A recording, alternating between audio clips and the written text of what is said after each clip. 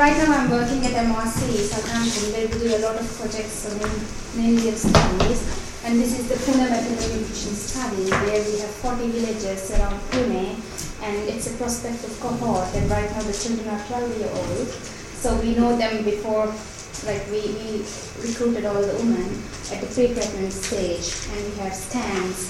And right now I'm working on micronutrient status of mothers during their pregnancy and fetal growth. So that's the work I do on Pune-related stuff. We are also running a trial in Mumbai, which is very interesting because instead of giving supplements in terms of medicines or so, we make food. And the community people make food in Mumbai, and we distribute food to 90 different slums every day on a daily basis. And it's a pre-pregnant supplementation where women have to eat before their pregnancy every day a snack around 4 o'clock. And then till they get pregnant, we follow them every day and we give them snacks every day in special rooms. So we have 90 different rooms in 90 areas where women go and eat snacks in front of us. And once they become pregnant, we follow them. And the idea is to see that pre-pregnancy supplementation might improve birth weight rather than giving micronutrients at the second trimester. So that's what I'm mostly working on Mumbai project, organizing it, doing field work and different things. We also work in Mysore, where it's kind of middle class urban population where diabetes and CVD is very high, and this is also a prospective cohort study, and right now the children are 13-year-old, so we have been following them up till now. So these are the 3 studies I'm involved in with MRC. And I thought I should just show a picture of India and ask the question before starting the presentation, are we overeating now? This is the rice belt of India mostly, the southern part where rice is the staple food, and the upper part is mostly wheat-based plus rice. So I thought I can just show different food varieties. And the curries, wherever we go, looks like this now. More fatty and creamy. So during my travel, I have been in Mysore, which is South India, and Pune and Mumbai, which is West India, and Delhi. Wherever I went, I got a curry bit of similar type in all the restaurants and hotels, because it's not regional-based food anymore. It's more creamy, fatty, and oily food. These are very moderate. I'm not showing the really ghee floating curries. I was asking the question, are we overeating now? But recently a study said that we are not overeating now. We have been overeating in the last centuries. Brother scientists, one is religious scientist and another one on something else, they decided to look at 52 paintings on Last Supper, painted from the 11th century to now.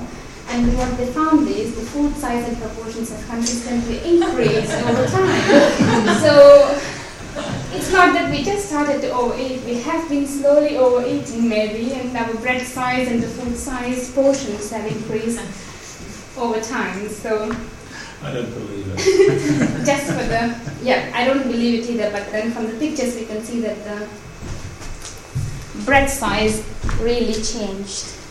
Sorry. It looks kind of, the size of bread did change from 14th century to 16th century, a bit. Has that increased the lifespan of people over the years? It's just to show that, I don't know, it's a very short paper. I think it's an idealization. Yeah, it's just kind of, anything you want in art. Exactly. So, but then one can see that the size of portions slightly changed from tiny bread to a big loaf. So, but I'm not saying it as a scientific paper, so that's not what I'm going to produce now in the next minutes. When we talk of nutritional transition, especially of UK or US, we see that most obesity is very common among low SES or among low educated people, whereas in India the nutritional transition is happening now as we speak, and it's mostly in middle class, upper middle class and upper SES. So India is one of the very strange countries where nutrition transition is happening. At the same time, we have a very high proportion of undernourished people. So compared to all the developing countries where nutritional transition is happening, India is very peculiar in a case that we have very high levels of undernutrition and underweight. So it's a combination of both undernutrition and overweight, and we don't know what is happening in the future. The interesting thing is, even though it's happening simultaneously, most of the researchers treat these two as separate entities. That means papers either focus on undernutrition or overnutrition.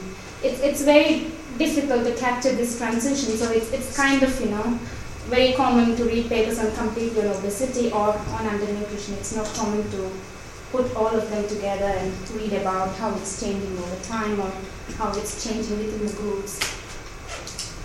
If you look at the calorie consumption, I took India, China, US and Brazil and the data from FAO. We can see that Indian calorie consumption did increase, but compared to China, US and Brazil, the mean calorie consumption is not very high. But we have to bear in mind that this is not based on individual level data. FAO data is based on production and population, so we can't really say how much people consume in high SES and low SES, but it just gives a picture. The strange thing is the protein consumption in India has been stagnating over time, and it's much lower compared to other countries with nutritional transition. In China, Brazil, US, they all seem to consume much more protein compared to India. But if you look at the fat, it has been consistently increasing over time. So I tried to look at all the different components, that share of various food items in the total energy consumption. And what we see is this pattern, where we see pulses and milk pulse-related products, it's going down, the consumption has been going down, whereas vegetable oils has been catching up. So I think the pulses will go further down, that's my feeling, because the prices have been increasing consistently for lentils and different grams. So I think the trend will continue. Because and what is staying stable are staples like rice and wheat. Rice and wheat. Yeah. And we should also keep in mind that most of the Indians are vegetarians, so pulses and pulse-related products give more protein compared to any other food. So if these items decline, then the food will be mostly carbohydrate and sweet and oil-based food, which is also one of the dangerous things. And right now, I think a kilogram of pulses costs 98 rupees, 1.5 pound, 1 pound, 40 pounds, something like this, which is very expensive to consume it on a daily basis. So the trend will keep going down, that's my feeling. Also during the field work, that's what everyone says. It's like the lentils are so expensive, we can't eat it. So it's mostly carbohydrate-based food.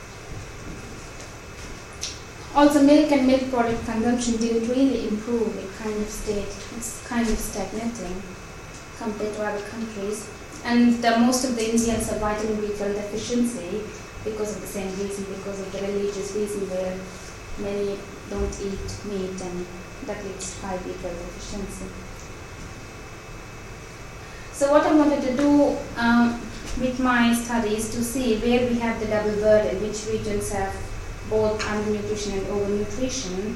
And then I also wanted to look at residents. Barry Popkin and others have argued that rural-urban residence is an important predictor. However, some people said standard of living is an important predictor. So I wanted to see which one is important. Is SES playing an important role than rural-urban residence? What's the most important thing? Staying in urban areas or having more money? So I wanted to test which one is an important predictor of these two. And I wanted to look at this double burden by religion and caste. Those of you that are not familiar about caste is an endogamous group in India. In Hindu religion, there are different castes, and traditionally a caste decided the occupation of people. So there was a reading caste, farmer caste, dancing caste. There was caste for everything. So every profession had a caste, and it's an endogamous group. So people marry within these castes only. So we don't have information of individual castes, but we do have information about the upper caste, lower caste, middle caste. So we can see, and tribes, scheduled tribes, so that we can see if there is any difference by caste and religious groups in this double burden. And I wasn't sure how to study effectively this nutritional transition phenomenon. Should I just do a kind of logistic regression by taking different groups, or should I just take the whole distribution and study how it changes from lower tail to upper tail? So I wasn't very sure when I started this. I initially started with binomial regression, and I didn't really like it. The logistic regression gave me all the odds, and I was like, I'm dividing them into groups, and I'm not really getting much. So I can tell the story that was told by several people before, but there is nothing new I can say from my logistic regression. So I was really bored, even though I had revised and resubmit. I didn't want to resubmit anymore because I was bored of it, and I threw it.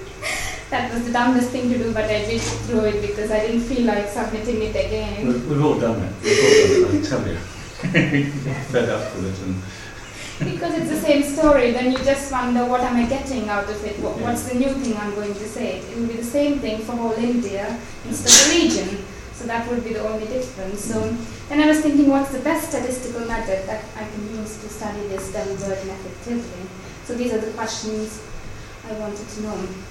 And so I was interested in looking at the indicator standard of living and place of residence. What I have done is I created a compound variable from these two variables, standard of living and place of residence. In standard of living, I'm using the demographic health surveys. I'll talk about it later, about the data. The variable I have is standard of living. It's divided into 3 categories. It's low, medium, and high. It is based on the components in the household. So it would be like 44 components. The questionnaire has, do you have drinking water facility at your home? Do you have a toilet? Do you have a car? Do you have a refrigerator? Do you have cooking pan? So the questions go on, and then it's a composite index. We just give equal weightage to a scooter and a bicycle, or a car and a bicycle, because you distinguish between these different components. The other thing I can do is running a principal component analysis and do my own kind of classification, but I realized that I'm not getting much more out of it. So, but if you're sort of categorizing transport as one thing, you're not measuring that as a measure of status or of wealth. It's a measure of mobility. Yeah. So, and also for toilets, maybe for upper SES it might not be an interesting thing because everyone has a toilet in their house. So if you want to look at only for the lower part of distribution or specific regions, having a toilet makes an impact. The point about an asset versus mobility is that mobility is a modern phenomenon. So it has more connotations than Because I had 44 components, I didn't want to subdivide, because my question is if standard of living plays an important role, then place of residence. So I decided to stick to the typical ones instead of bringing it separately. Whereas for my child nutrition paper, I decided to keep drinking facilities and toilets separately because that was very important predictor for child diarrhea. Because most of the children living in slums had very high diarrhea that inversely had relation with their hygiene rates and their growth. So in that case, I didn't add the SLI indicator, but the toilet and water facilities separately because there was a very strong association between those two. And then I've created a variable with 6 different categories: rural high standard of living, rural medium standard of living, rural low, urban high, urban medium, and urban low. So I have 6 categories in my variable. And then I wanted to look at stunting. There is quite some evidence that stunting in childhood continues into adulthood, and we know that undernutrition in early gestation is related to high BMI in adult and old age. In Alagoas, one of the poorest states in Brazil, nearly 30% of stunted individuals suffer from overweight and obesity. So that was one of the questions I wanted to know, and I'm going to present it in this form of these 2 diagrams. This circle represents low SES, rural kind of phenomena where there is low birth rate infants and there's a thin fat phenotype. I'm not sure how many of you are familiar with thin fat Indian phenotype. The babies that are born are normally thin, they look very thin, but when you make DEXA scan or any body fat composition, most of the Indian babies have much more, very high fat percentage compared to European babies. So we have compared it with French children and Southampton children, and Indian babies, even though they look normal weight and very thin, have very high fat in their body. And recently we all had the DEXA scans in Pune, and we were all disappointed to see our fat percentage because all of us, including BMI 19 and 22, had fat percentage more than 25. I'm not revealing my fat percentage, but we all had more than 25. None of us had the recommended lower level. The very thin, the thinnest also, based on BMI, most of us were normal weight, and we even had underweight people. And based on the scan, we all had more than 25% body fat percentage.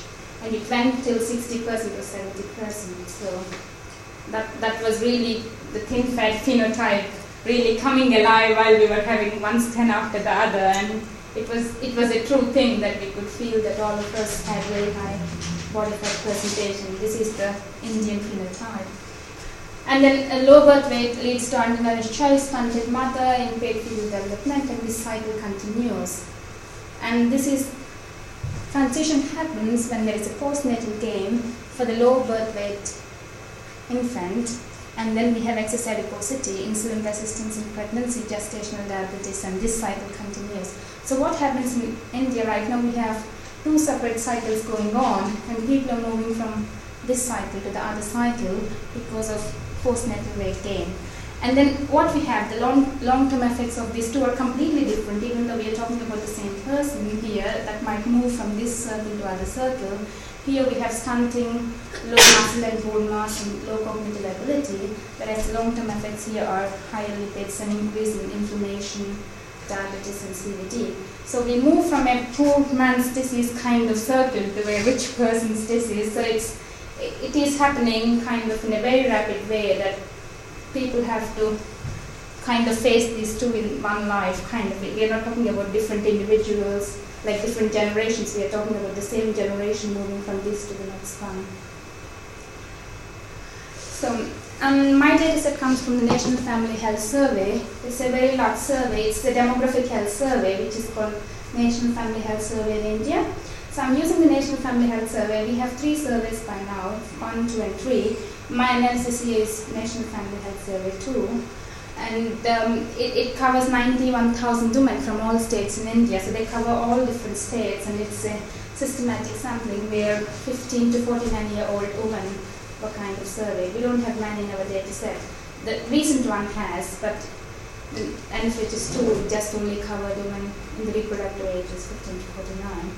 And BMI was also collected, body mass index was collected for women, for everyone except those that were pregnant at the time of survey or those that just gave birth 2 months before the survey. So they were excluded in the height and weight measurements. And the mean BMI for women in India was 20.3, and the range is 19 to 23 for different groups. So I'll show how BMI changes by the rural and urban standard of living. So I have rural 3 different SES groups and urban 3 different SES groups. And we can see that based on the WHO classification, I've kept severely malnourished, severely underweight, moderately thin, mildly thin, normal weight, overweight, and obesity. So I've classified into these different groups. And we can see that the 10% of rural women from low SLI are severely undernourished. And when we move to urban areas, it's also similar. So 10% of urban women with low SLI are also severely undernourished. In total, we have nearly 50% of undernourishment among those living in rural areas with low SLI. In urban areas, we do have also very high percentage, but relatively less compared to rural area. And most of the normal weight women belong to the rural high SLI group. Nearly 60% of normal women belong. 60% of women belonging to rural areas with high SLI or normal weight, and then we have medium SLI in urban areas that have normal weight. And if you look at overweight and obesity, in case of overweight, in rural areas women with high SLI, 15% of them have overweight problems, and if you move to urban areas, it's 26%, so we see a very sudden increase. And then in urban areas with high SLI, 10% of women were obese. So we can see that urban areas consistently show for overweight problems, whereas for undernutrition, it's not really such a strong difference. So this is my sample size. In total, we have 74,541 women in the sample. And what I've done is I've made a map of India to show where we have very high percentages of malnutrition. The darker color represents high levels of malnutrition. So you can see that Karnataka, Maharashtra, the central Madhya Pradesh and eastern India have very high percentages of malnutrition. And North India, Jammu and Kashmir, Punjab, Haryana, Delhi, we don't have very high percentages of malnutrition. And same in the case of northeast states. This region is called northeast. It's northeast India. There are many sister states, and also Kerala. We don't have very high malnutrition rates. But when we move to the next graph that represents high percentage of overweight, we see that it's exactly the opposite. Kerala has very high obesity, overweight problems. Punjab, Delhi. However, northeast India still doesn't have very high overweight problems. It looks relatively balanced. Whereas the regions that had very high malnutrition, they don't have very high overweight problems. So we see that it's also a regional kind of thing. What do you attribute to this regional effect? It looks very geographical to me. Yeah. And even though I'd rail against the geographical explanation, it looks, that Madhya Pradesh is not such a good agricultural place or resource. So. Yeah. Same with Bihar. And Rajasthan. Yeah. So we don't see. The interesting thing is Karnataka seem to be kind of doing worse in both. They have very high undernourished at the same time, very high percentages of overweight. And same in the case of Maharashtra. Maharashtra seem to be, I think Maharashtra is influenced by Mumbai because there's so many migrants coming to Mumbai and we have both extreme cases. So we see that Western India kind of has very high malnutrition at the same time, very high overweight problems. So I have the feeling Karnataka, Maharashtra are kind of cases where they'll have more and more increasing cases of simultaneous existence of undernutrition and overnutrition. Is this overweight problem prevalent in the rural women just as much as the urban women? This is complete. I took both rural and urban areas. Okay, so it's kind of more or less the same across the border. What I did was I took just the main kind of rural and urban areas and the main values for each and every state. And I took the percentages of those that were undernourished in that state and I just plotted it. Okay.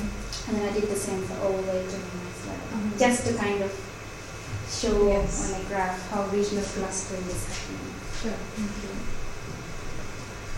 What I've done is I classified all these regions into further 6 sub-regions. What I have is North India, Central India, East, Northeast, West and South India. In case of, I can show you in the graph, in the map how I've done it. Kerala, Tamil Nadu, Andhra Pradesh, Karnataka, they are classified as Southern India. This part is Northeast India.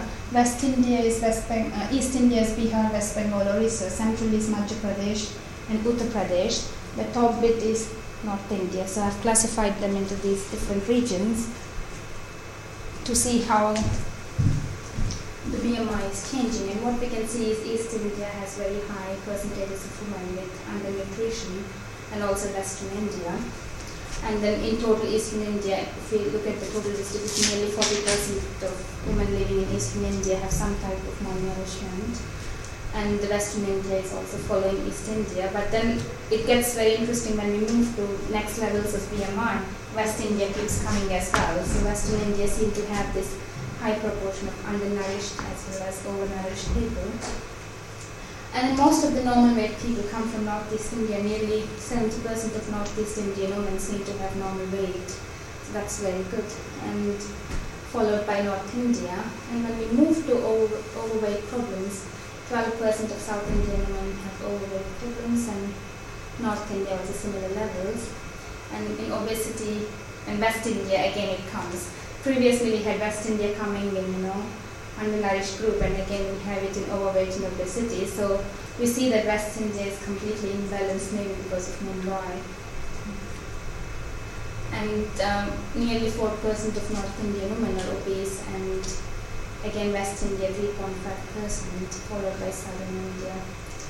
So that was the kind of regional differences I found. And then I wanted to do, initially as I said, I started doing normal regression analysis. There are different options. One can do taking the whole distribution and run a normal OLS regression. The other possibility is doing binary or multinomial logistic models where I divide all the categories and I have 3 categories: normal weight, underweight and overweight, and I can calculate the probability of being undernourished compared to any of those categories. Or I can just take the whole distribution and just do a normal OLS. But the reason why I didn't stick to any of those common methods is if I do it in case of India where we have simultaneous existence of these 2 problems, I would be focusing on the average of the distribution instead of looking at the tails. So I thought it's better if I look at the whole distribution instead of ignoring the tails and then just focus on the average of the distribution. So quantile regression helps me kind of to do this kind of analysis where I can look at the different parts of distribution and I can say the impact of, for instance, education or any of the policy relevant variables at different quantiles. So I didn't have to ignore all the information we have. And the other thing is, the other important thing is normally if we do kind of take cutoff points, as I said, the fat percentage is very difficult in India because 25 is a normally overweight cutoff point, that's what we take it as. But then most of the Indian researchers working in India and also abroad, they found that already at BMI of 23, Indians are prone to have diabetes and CVD. So the cutoff points really don't make sense because if we already see such kind of CVD risk factors at BMI of 23, it's better to leave it as it is, take the whole distribution and to see what is happening at different parts of distribution. And when we do quantile regression, most of the people worried, are we going to lose any information? Are we going to focus only on the quantiles? We are not going to lose any information when we do quantile regression analysis. What we do is we take our whole sample, but we focus on that particular quantile when we run a regression and compare it to the rest of the distribution. So what happens is we don't have to delete any observations when we focus on 20th percentile, for instance. We take the whole distribution, we just have different slopes. The slopes keep changing, but we use the whole data, we utilize all the information we have, and then we try to see what happens in 20th, 40th, 50th percentile. Quantile regression is nothing but median regression. So we're using the least absolute deviation approach instead of sum of square residuals that we use in OLS. So that would kind of help us to move from one quantile to other quantile, and we can say the impact of education or impact of water facilities. Especially if we know that our dependent variable is heterogeneous, there is no point in assuming that all of education variables or policy variables will have a similar kind of impact at the different parts of distribution. So it's better to kind of take it and assume that yes, we have heterogeneity in our sample, our BMI is different in different groups, so I want to look at it different groups and look at education impact at BMI of different groups, so how policy implication changes in different groups, so maybe even the regional differences we can see in different groups, because we can see that Western India is kind of behaving with very simultaneous existence, so we can see that the coefficients keep changing when we move from one quantile to other quantile. So what we have to do is we have to run different regressions for different quantiles and compile all the information together.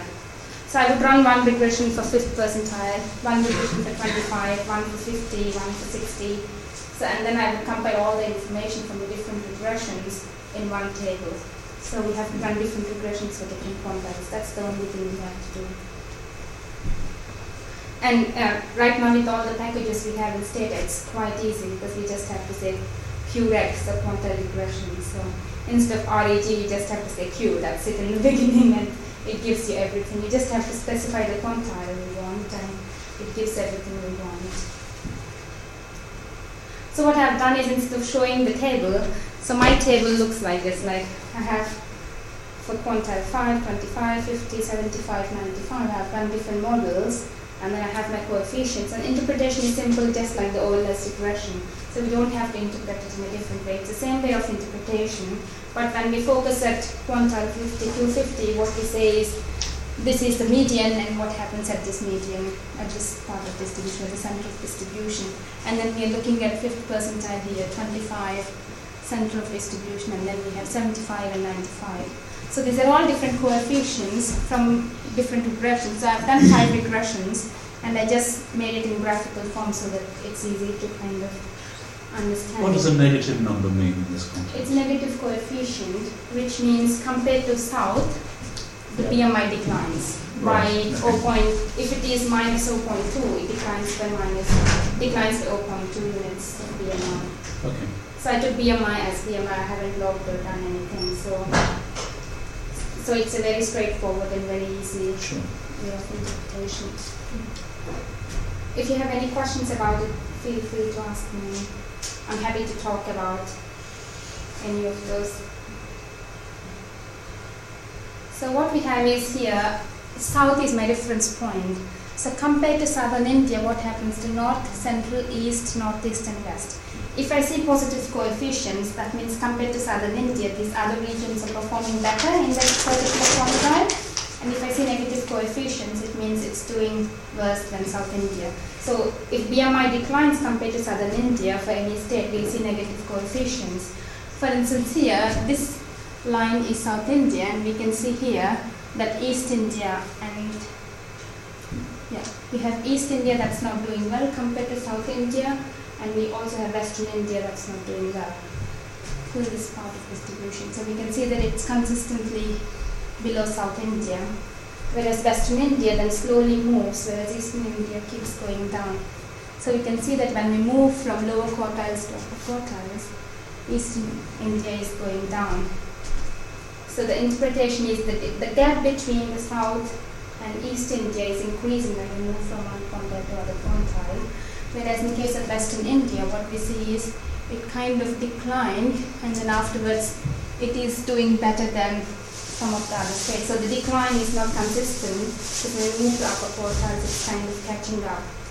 So we don't see that when we move from lower part to upper part of distribution, South and Western India, they don't diverge.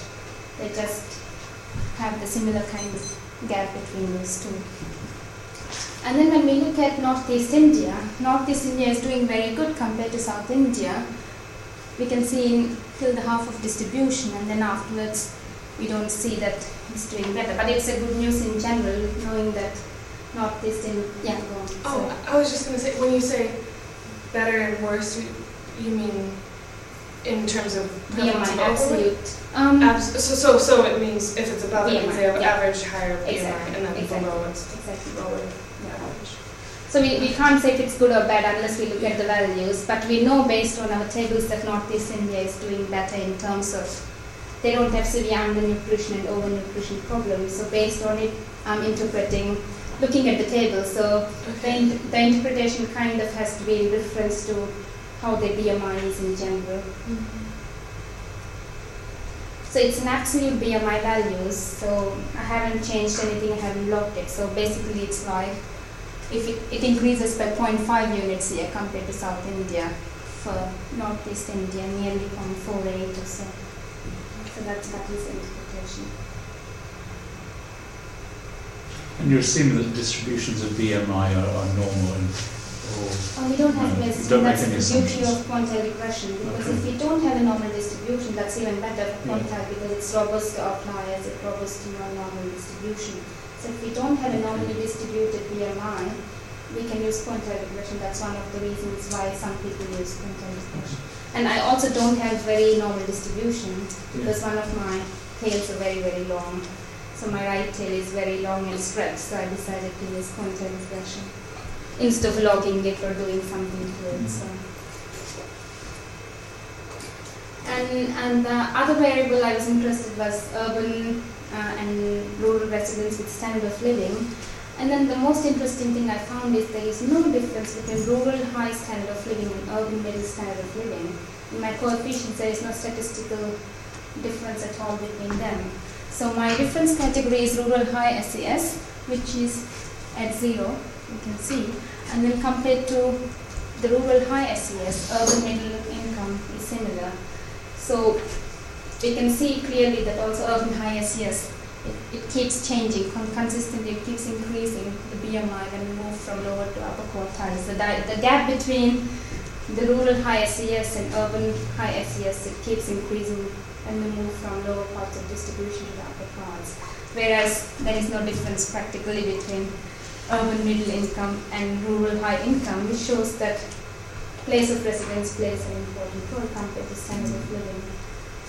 And then very interestingly, we also see that here our other rural area, middle, and urban low is kind of almost similar. So sometimes it's kind of very strange when we move to upper parts of distribution that we see consistently low.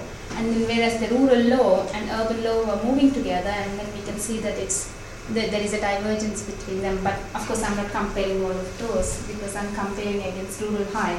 But it's very interesting to see that compared to rural high SES, middle, urban SES, they're not very different at all. Okay, those are very different policy implications. Yeah. So the structural issues. So if you're promoting urbanisation, then you're promoting increased due burden. Yeah. Yeah. Yeah. So that's what I kind of find it, and that's what I find it very interesting because even with high SES in rural areas, you can't achieve that high BMI compared to those with middle income in urban areas. So it looks kind of very interesting once we merge all of the information together. And then I wanted to look at the BMI and education also, and I took the difference as tertiary education. We have 4 categories: no education, primary, secondary, and tertiary. And compared to tertiary education, we can see that BMI consistently decline from lower to upper parts of distribution for those with no education. So the gap between tertiary and no education keeps increasing when we move from one quartile to other. And there is no difference between tertiary education and secondary education, actually statistically, when we move to 95. That's very interesting because somehow in the upper part of distribution, education was not the most important thing. But in general, there is a consistent difference between no education in primary, secondary, and tertiary. So I could see that tertiary education means very high BMI, except for very high quintile where tertiary and secondary didn't make any difference at all. Education should reduce dual burden. Is that take the message? Unfortunately, it's done.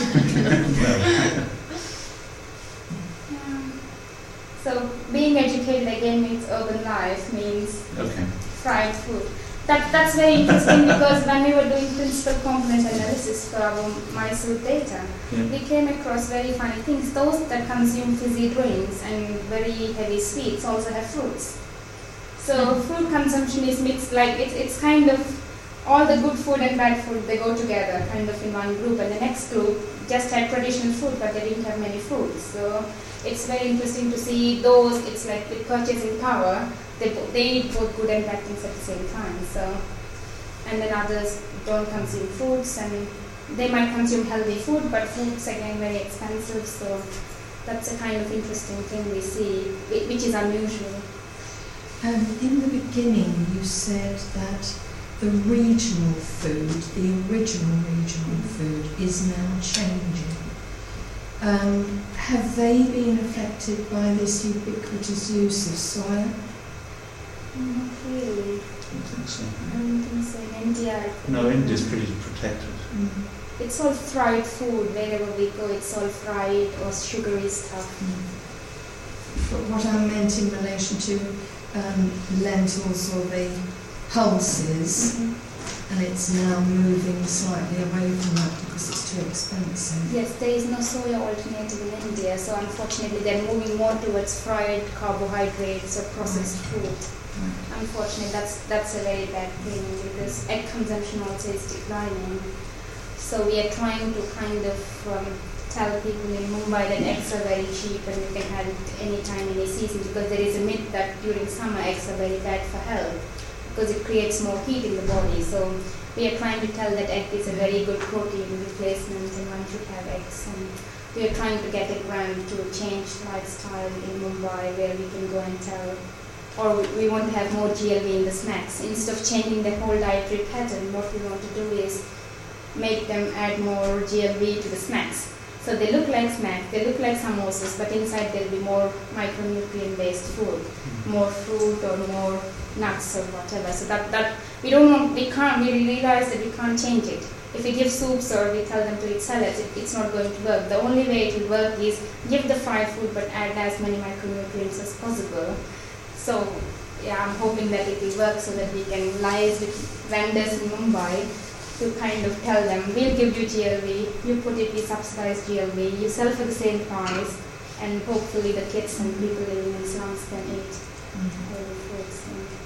And that is actually my aim, and I would very much like to see, fried food but hidden fruits or hidden nuts inside instead of all the fried processed food. And what I realized is mass media. Any questions about the previous ones? Should I move to the next? There's a lot of literature saying that people that watch television for a long time are obese, and mass media has a lot of relation to obesity. So what I tried is I had 4 different variables: radio, television, if they go to cinema very often, and if they read newspapers very often. So I've combined all the components, and I've created variables called all components, some components, and none. And it's very interesting because compared to all components, we see that no components, people have consistently low BMI.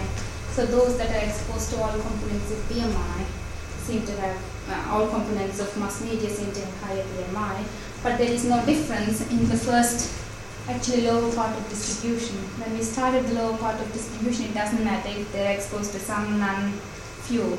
But then when we move to center part of distribution, the divergence becomes very apparent. So we can see that people that are exposed to all components have relatively high BMI compared to those that are not exposed to any of those mass media. But once again, it's very mixed, because being exposed to mass media at lower part of distribution might be good, because they'll be getting information about diarrhea, oral replacement therapy, different health messages.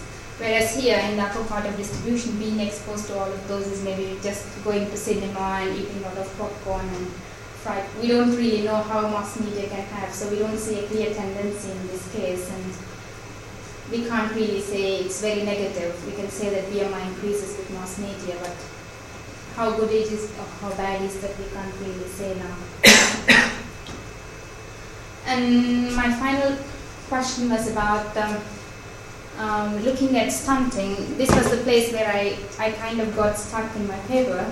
I wanted to look at stunting and impact on obesity. Stunting in childhood leads to obesity in adult life. That was my hypothesis. And because this is a cross-sectional data, I don't have any information except for the height of women. That's it. But then if I take my BMI as my dependent variable and I use height, then there is a correlation between these two. So I really don't know how I can just move forward with it, kind of to test my hypothesis that stunting leads to obesity or overweight in upper quartiles or in upper parts of distribution, because there is a kind of serial correlation between my both variables. What I have done is I just took a dummy variable instead of taking the continuous height variable, using the WHO standard, where women below 145 are coded as stunted and those above 145 are non-stunted. Do you know if Health Survey for India 3 asks some of the same people, completely different people? And they don't reveal also. Sorry? We can't connect. They don't reveal. If they interview the same, we wouldn't know, because they would give completely different IDs. Different code number. Okay. So the only way of understanding is looking at cohort studies. So I'm hoping that these children in Pune and Mysore, they become adults very soon, and then we can test this hypothesis. And recently, someone in Delhi there is a new Delhi birth cohort is happening. Now they're focusing on 4th generation. However, they're kind of a bit touchy to give me data. So next week, I might know if they're going to give me data. I'm going to work hard and impress them to get the data so that I can test my hypothesis, because they all work for government and they work at All India Institute of Medical Sciences, and they don't want to give the data to anyone. They're very protected. So hopefully this weekend, when I'm meeting them, I'll pursue them so that I can have the Delhi cohort, so that I can test if stunting leads to obesity at all or not. So using a cross-sectional data, I think it's too greedy to say that I want to test the hypothesis of stunting. But I'm not sure if I use this kind of qualitative information of below 145 as stunted and above 145 as non-stunted, how bad it is or how good it is. So I'm still thinking about it. So if you have any ideas, or if you think I can use the qualitative information rather than just taking continuous high distribution, I'm not sure. I would really love to have any feedback or comments on that. So I don't know if I should take height as stunting, or if I should take height and weight instead of taking BMI. Well, the problem if you take BMI and height, you get autocorrelation anyway. Yeah. But that hasn't stopped some people doing it. Yeah, exactly. But then my referee said you have to say why you're doing it. You have to really come up with a good plan. But I really can't come up with any great ideas other than what Why don't you use weight and height squared and then kind of incorporated BMI in your measure? The reason for doing that is because height and weight are not linearly related. We are not sort of two-dimensional beings. Maybe that's, or maybe weight and height exponent, and then just play with the exponent. Rachel, got any ideas? Not sure now. You can think about it if you come up with an idea. You can tell me later. I'm really kind of stuck there because I thought that's the main point I wanted to answer and I couldn't. So I got stuck there for years and years. I think for the last 18 months I'm just sitting and thinking about how to use cross-sectional data to understand stunting and obesity, because we don't really have cohort studies for any of the developing countries. So there should be a possibility to understand so that we can have a policy kind of implications for it, because if it is really happening in all the developing countries where the nutritional transition is happening, stunted people are becoming obese, we can... And your age bracket in the family health survey is very narrow, so you can't even use that as a kind of proxy. Okay. It's 15 to 49. Yeah. So that is the problem. So I don't know what I can do with them, what are the possible ways, but yeah. So that is my analysis, and you can see that there is a simultaneous existence of undernutrition and overnutrition in India, and quantile regressions are the best methods to explore it. Of course, because I'm using it, I have to say it. I can't say it's not very good. So. And then we can see that undernutrition belongs to low SLI status and rural countries, and also we see in urban low SLI we have high undernutrition in both the groups, whereas overnutrition is very urban and it's very urbanized thing. And we also know that physical activity has been declining heavily in India, because I try hard in Mumbai to walk. It's impossible to walk because it's so difficult. People walk in every direction, and there is like cars, rickshaws, auto rickshaws. There is like little spaces for walking, and it's impossible. So physical activity has been declining heavily in India. I'm really trying hard to do any exercise while I'm in India. It's impossible because walking is not possible. We sit in auto rickshaw, we eat oily food, and we come back feeling fat. So that has been very consistent. So we are finding it very hard. And also, recently Alok has argued that if there is such a kind of coronary heart disease and diabetes, if it is a rich person's disease, what happens is all the medical doctors might be specialized more and more in such kind of problems. So we might have a problem with the redistribution of medical resources, because all the doctors will be focusing on rich person's disease because they can make more money out of it, and then the undernutrition problems might be ignored, even though very high proportion of Indians are undernourished. So that might be one of the policy implications that we might see. So thanks a lot, and we look forward to your comments, questions and suggestions. Okay, thanks.